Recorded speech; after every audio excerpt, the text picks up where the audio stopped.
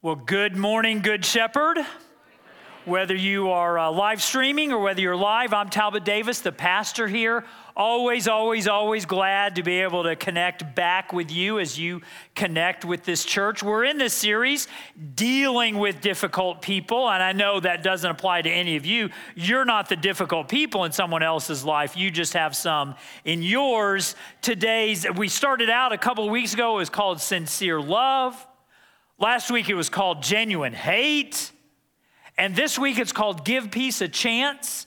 And like all of the messages in this series, this comes from the letter to the church in Rome, what's in your Bible as the book of Romans. So I want to invite you to locate Romans chapter 12 in your Bible. Maybe your Bible looks like mine. Maybe it's loaded on your phone. However you have it, Romans chapter 12, verses 17 through 19. And if you didn't bring your Bible that looks like this and it's not on your phone, it's okay. The words will be up on the screen at just the right time, like they always are. And a couple of things you may not know about the Bible or where this church stands with regard to the Bible. One of the things that we talk about a lot here is that although this looks like a book, the Bible is absolutely not a book. It's a library. And even Romans, it itself is not a book of Romans. It is a letter to the church in Rome. People who received it were called the Romans. And so within the biblical library, there's a correspondence section, and we get to look in on a letter that was not written to us, but was preserved for us. And that's just something that a lot of people don't know. We remind ourselves about it. Then the other thing that we talk about Scripture here at this church is a conviction that we have that in leadership, and you may not share that conviction. You may still be thinking about it, or you may love that we go public with it, but it's this. We actually believe that God breathed his life into the words of Scripture. He put his truth onto its pages. We believe in leadership here. The Bible is inspired, eternal, and true. And you may not share that, and that's okay. You may love that. That's even better. But out of that conviction, we have a custom that when we talk about the Bible here, we lift it up. And if you haven't been here before and you're seeing phones and Bibles up in the air and you're like, well, that's unusual. And you know what we say in response? It is. We admit it. We know we're unusual. We've discovered, this is a church of oddballs. We have discovered that this is a moment of oddity that shapes our identity as a community. That we're a collection of people who don't have life figured out, but we know who does. And because we know he does, we're glad to surrender to his authority. Amen? And so before I say anything else, let's pray. God, you're good. Your Holy Spirit is alive. And I ask in just this moment of absolute powerlessness before you that you would prove yourself my constant helper, fill me with the Holy Spirit, and do the same for everyone who's within the sound of my voice. In your name we pray. Amen. So we have been talking about dealing with difficult people around here over the last couple of weeks, and y'all been really interested in it, and I have appreciated it, but we are fixing to take that interest level to a whole new place today, because today we're talking about giving peace a chance. In your relationships and in my relationships, we're going to give peace a chance today. And why am I so confident that by giving peace a chance, we're going to take your interest level to a whole higher place? And here's why. Because you want peace in your relationships with your neighbors, your relationships with your friends, your relationships in church, with your family. You want peace, you get pain. And how do I know this? How do I know that so many of you who want peace in your relationships, you actually get pain? I know this because I know your HOA meetings. I'm on an HOA board. As if you couldn't be more impressed with me before. It's like my second full-time job is being on an HOA board. I mean, I know all the neighborhood grudges and struggles and strife, and I know that guy who lives next door to you, he's a pain. You're normal. He's the pain. He's got the loud car and the loud kids and the optional lawn maintenance. I know how it goes. I see, yeah, some of you know exactly what this is like. Or I hear you talk about your siblings. The brother who had too much to drink at your wedding. The sister who was not there in mom's last days the way you were. The baby in the family who only reaches out when they need something from everyone else. Yeah, and then there's friendships in the church. You want peace, you get pain because there was that church friend who talked too much. And then there was that other church friend who didn't talk enough. And either way, whether they were over talkers or under talkers, when you needed support, all you got was isolation. And when you wanted peace in a relationship with someone in a body of people who celebrate the Prince of Peace, you wanted peace, and all you got was pain. And don't even get me started, Good Shepherd, with what happens with you on social media, with friends and with enemies and with frenemies. And everybody and all their opinions on politics. Because what's the point of having an opinion if you can't express it on social media? And all their opinions on politics and on religion. And over the last 3 years, how everybody's all of a sudden an expert in medicine? Yeah, you count up your friends on Facebook, but I suspect that for a lot of us in this place, counting up the friends lost because of Facebook would be a pretty harrowing matter indeed. We want peace. We get pain. And I guess so much of it goes down to the level of the husband who was in his living room and watching television, and his wife comes up behind him and she bops him on the back of the head with a magazine, and he goes, "Oh, what's that for?" And she says, "I was putting your pants in the drawer and I found a small piece of paper." I don't know why I was going through the pocket, but I found a piece of paper in your pocket that said Laura Lou on it. And the husband says, "Oh, honey, it's nothing. You remember when I went to the racetrack a few weeks ago? Laura Lou is a horse that I bet on." And his wife says, "Oh, I'm sorry. I should have known it was something." And 3 days later, she comes up behind him again and bops him with a skillet. And when he wakes up, he says, "Well, what was that for?" And his wife says, "Your horse called."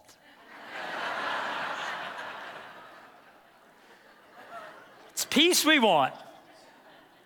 It's pain we get. It's HOAs, it's brothers and sisters, it's friends in church, it's husbands and wives. And we have so much pain because we're dealing with so many difficult people. And sometimes we have the self-awareness to acknowledge that we are the difficult person in the relationship. And all of that brings us to Romans chapter 12 and verse 18, where Paul, pastor, missionary, author, writing to the church in the city of Rome about 35 years after Jesus died and rose again, he says these words in Romans chapter 12 and verse 18. He says this: "If it is possible, as far as it depends on you, live at peace with everyone." If it is possible, as far as it depends on you. Spoiler alert, week 4 of this Dealing with Difficult People series is when it doesn't depend on you. But for today, if it's possible, as far as it depends on you, live at peace with everyone, Paul says. And if you're like me, you look at this command and you sort of shrug your shoulders and you're like, do I need to put this one in that bucket of biblical commands that seem to be almost impossible to obey? You know, the commands like turn the other cheek and love your enemies and do not lust. Do we go, yeah, I know what the Bible says, but I know what life is like? Is that what we do? Or instead, do we get to do something that is a little bit more difficult, but much more rewarding? And we get to see the genius that is this command. And we get to see not only how genius the command is, but how you and I can live it out in our lives by doing one of my very favorite things in reading Scripture of them all. And it's looking at this one verse wait for it. Yeah, you get it. Context. Context is everything in reading the Scripture. And today, I love what we're going to get to do today, because we're going to get to look at Romans 12, verse 18, not only in micro context, like where is it in the little passage that it's in part of, but even better, and here's a word I ain't never used with you all before, we're going to look at it in macro context. Where does this verse fall in the whole flow of what Paul says in this letter to the Roman church? Because Romans chapter 12, verse 18, y'all ready for a math lesson? Romans chapter 12 comes after and not before Romans chapters 1 through 11. Tell me that wasn't worth coming to church for today. Chapters 1 through 11, and you're like, well, why does that matter? Well, here's what you need to know. Romans chapter 1 through 11 is a whole collection of material, 11 chapters at the end of which that Paul is rendered speechless. Isn't that awesome? 7,400 words. That's how many words there are in Romans chapter 1 through 11. And at the end of it all, Paul is rendered speechless. He runs out of words at the end of those 11 chapters. And what is it that makes him run out of words? The goodness of God. The grace of God, that for 11 chapters, 7,000 words, and then he turns the corner at Romans chapter 12 and says, now here's how you all got to get along. But chapter 1 through chapter 11 is the grace of God, the goodness of Jesus, the greatness of Jesus, pile on after pile on after pile on, and at the end of it, Paul is like, I got nothing left. Jesus is so good, I have run out of words. That's how good his grace is. You sin, and Jesus saves. And you rebel, and Jesus retrieves. You stink at what you do, and Jesus rescues you anyway, over and over and over. Paul says, man, the whole point of the gospel, the good news about Jesus, is that that Jesus does not give you what you deserve. Thank God.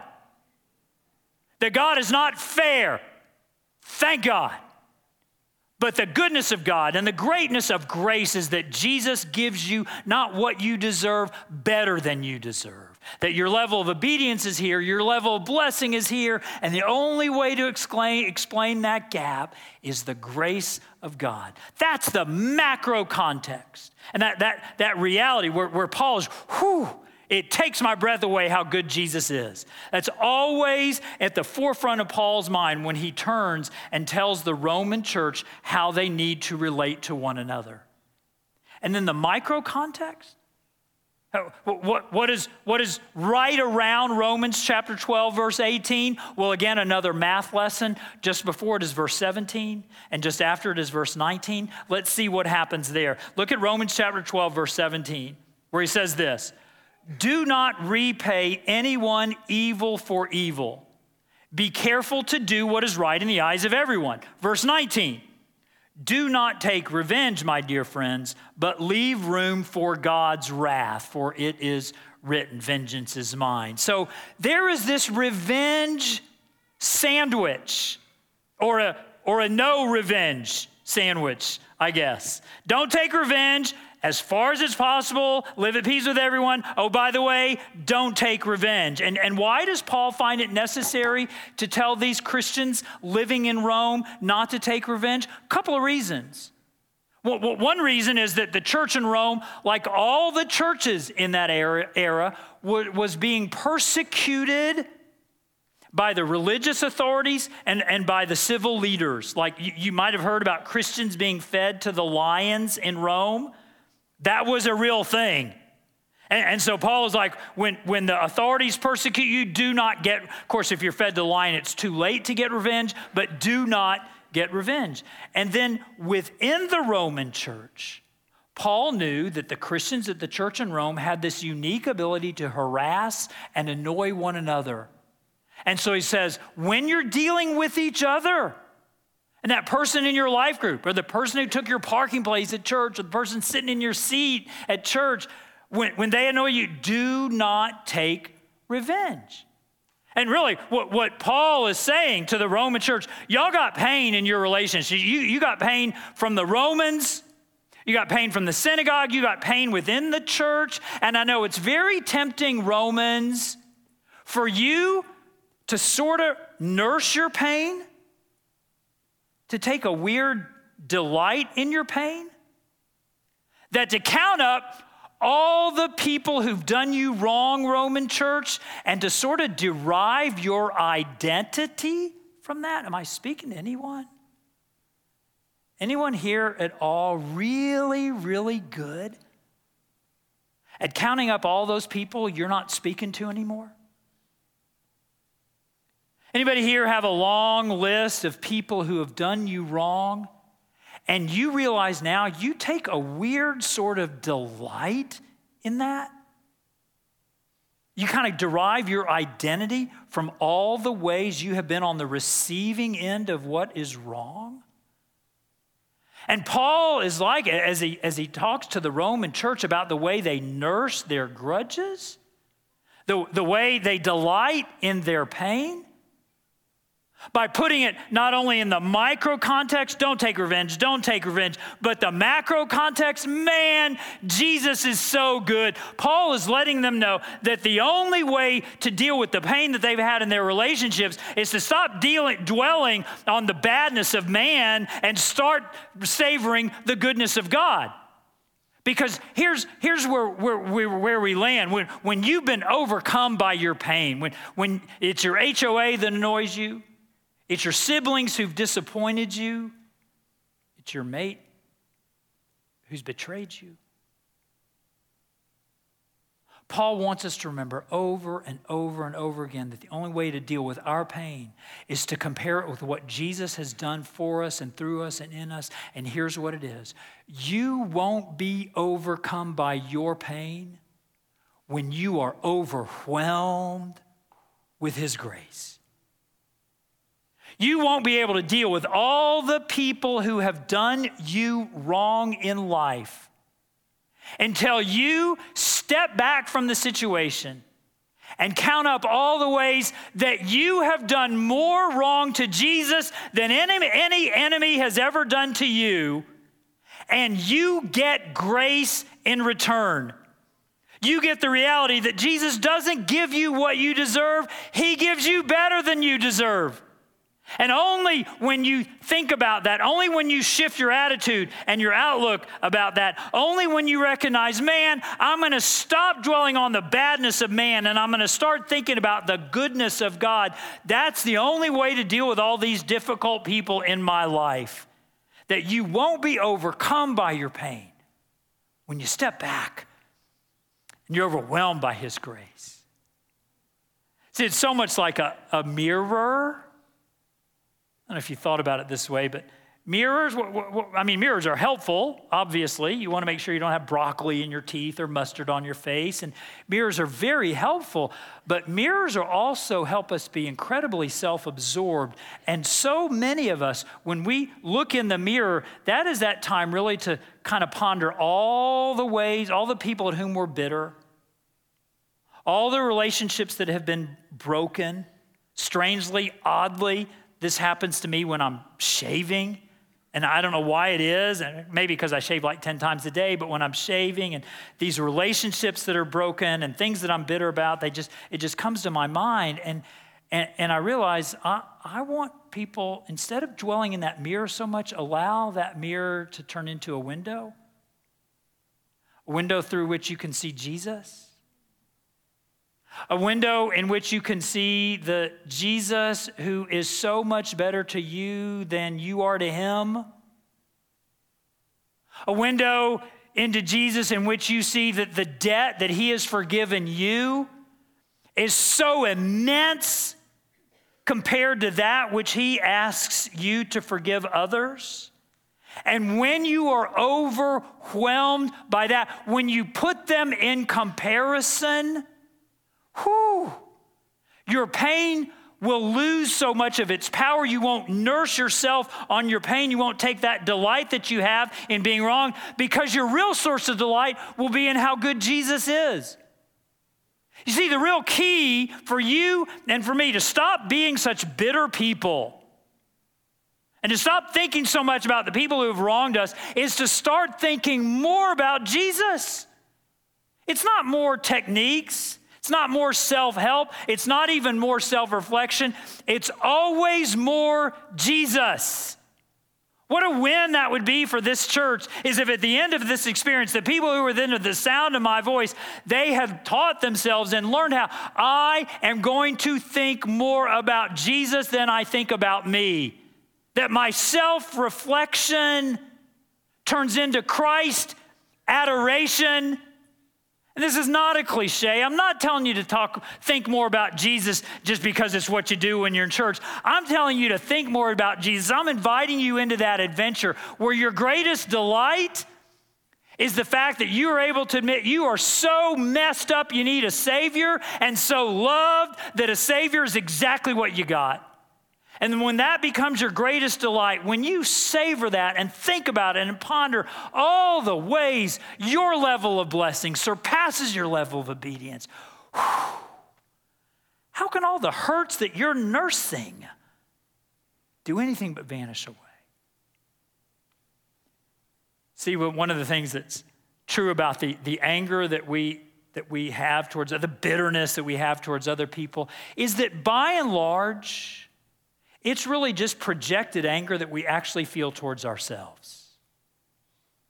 You know how I know this? That the most vicious anger we project towards others is really just self-loathing in disguise. Because I've done it. My most epic meltdown with my kids ever, they were 15 and 12, happened in my car. It's just epic. You know, put the car in park and you are going to get a piece of my mind, and they got a piece of my mind. We were not giving peace a chance in my car that day. And at the time, I was convinced they deserved it. They needed someone to set them straight, and it might as well be me because I was their dad. And upon reflection, I realized something else entirely was going on. That this is 18 years ago or so, and I'd made a really dumb leadership decision. And it was poorly timed, and it was poorly implemented, and it was poorly motivated. Other than that, it was a great move, I guess. And things just were not going well. And I realized that the person I was mad at in the car that day was me. And the people who paid the price were my kids, because they were there, and they were defenseless and vulnerable. And I just want to invite you to consider all the ways that the anger you project is really just self-loathing in disguise, because for some of you, that reality, that thing that happened in my car that one time 18 years ago was the daily reality of your life. You were on the receiving end of it as a kid. Now you're on the giving end of it as a parent. And you really haven't had the tools, and you really haven't done the work to work through all those memories, and all the wounds that you ignore have become the trauma that you inflict. And you know what happens is that you think about yourself too much. You don't think too much of yourself, you think of yourself too much. And I'm inviting you to have the self-awareness and the realization that when you are focusing on you and when you are dwelling on your bitterness, what a marvelous opportunity to turn those thoughts around and to begin focusing on Jesus, to allow yourself to be overwhelmed and overpowered by His grace and all the ways He doesn't give you what you deserve. He gives you better. I'm so glad that we have a tool here at this church that's helped a lot of people by first thing in the day turning their thoughts to Jesus. And And when you begin your day thinking about Jesus, it's uncanny how much you think about him during the day. And it's called Come Alive Daily. And it started out with 14 people, and now it has 1,870 people on the email list who every morning at 4 o'clock in the morning, because I got tired of saying, just read the Bible, will you?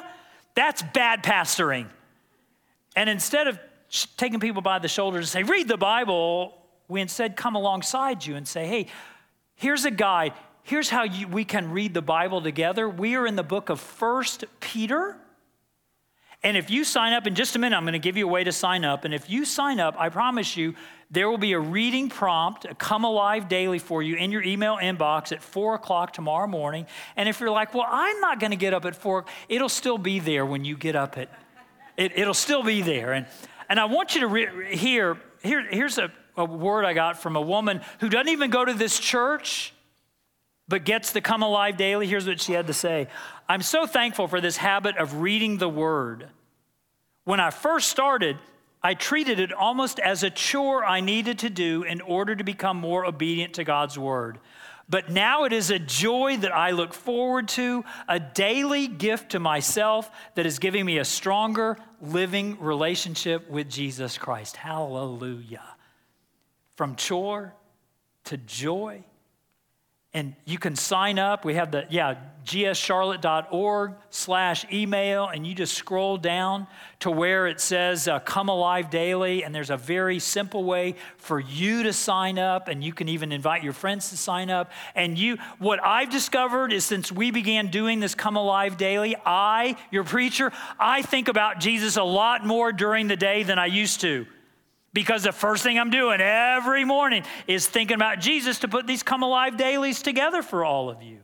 And that's never not a good thing.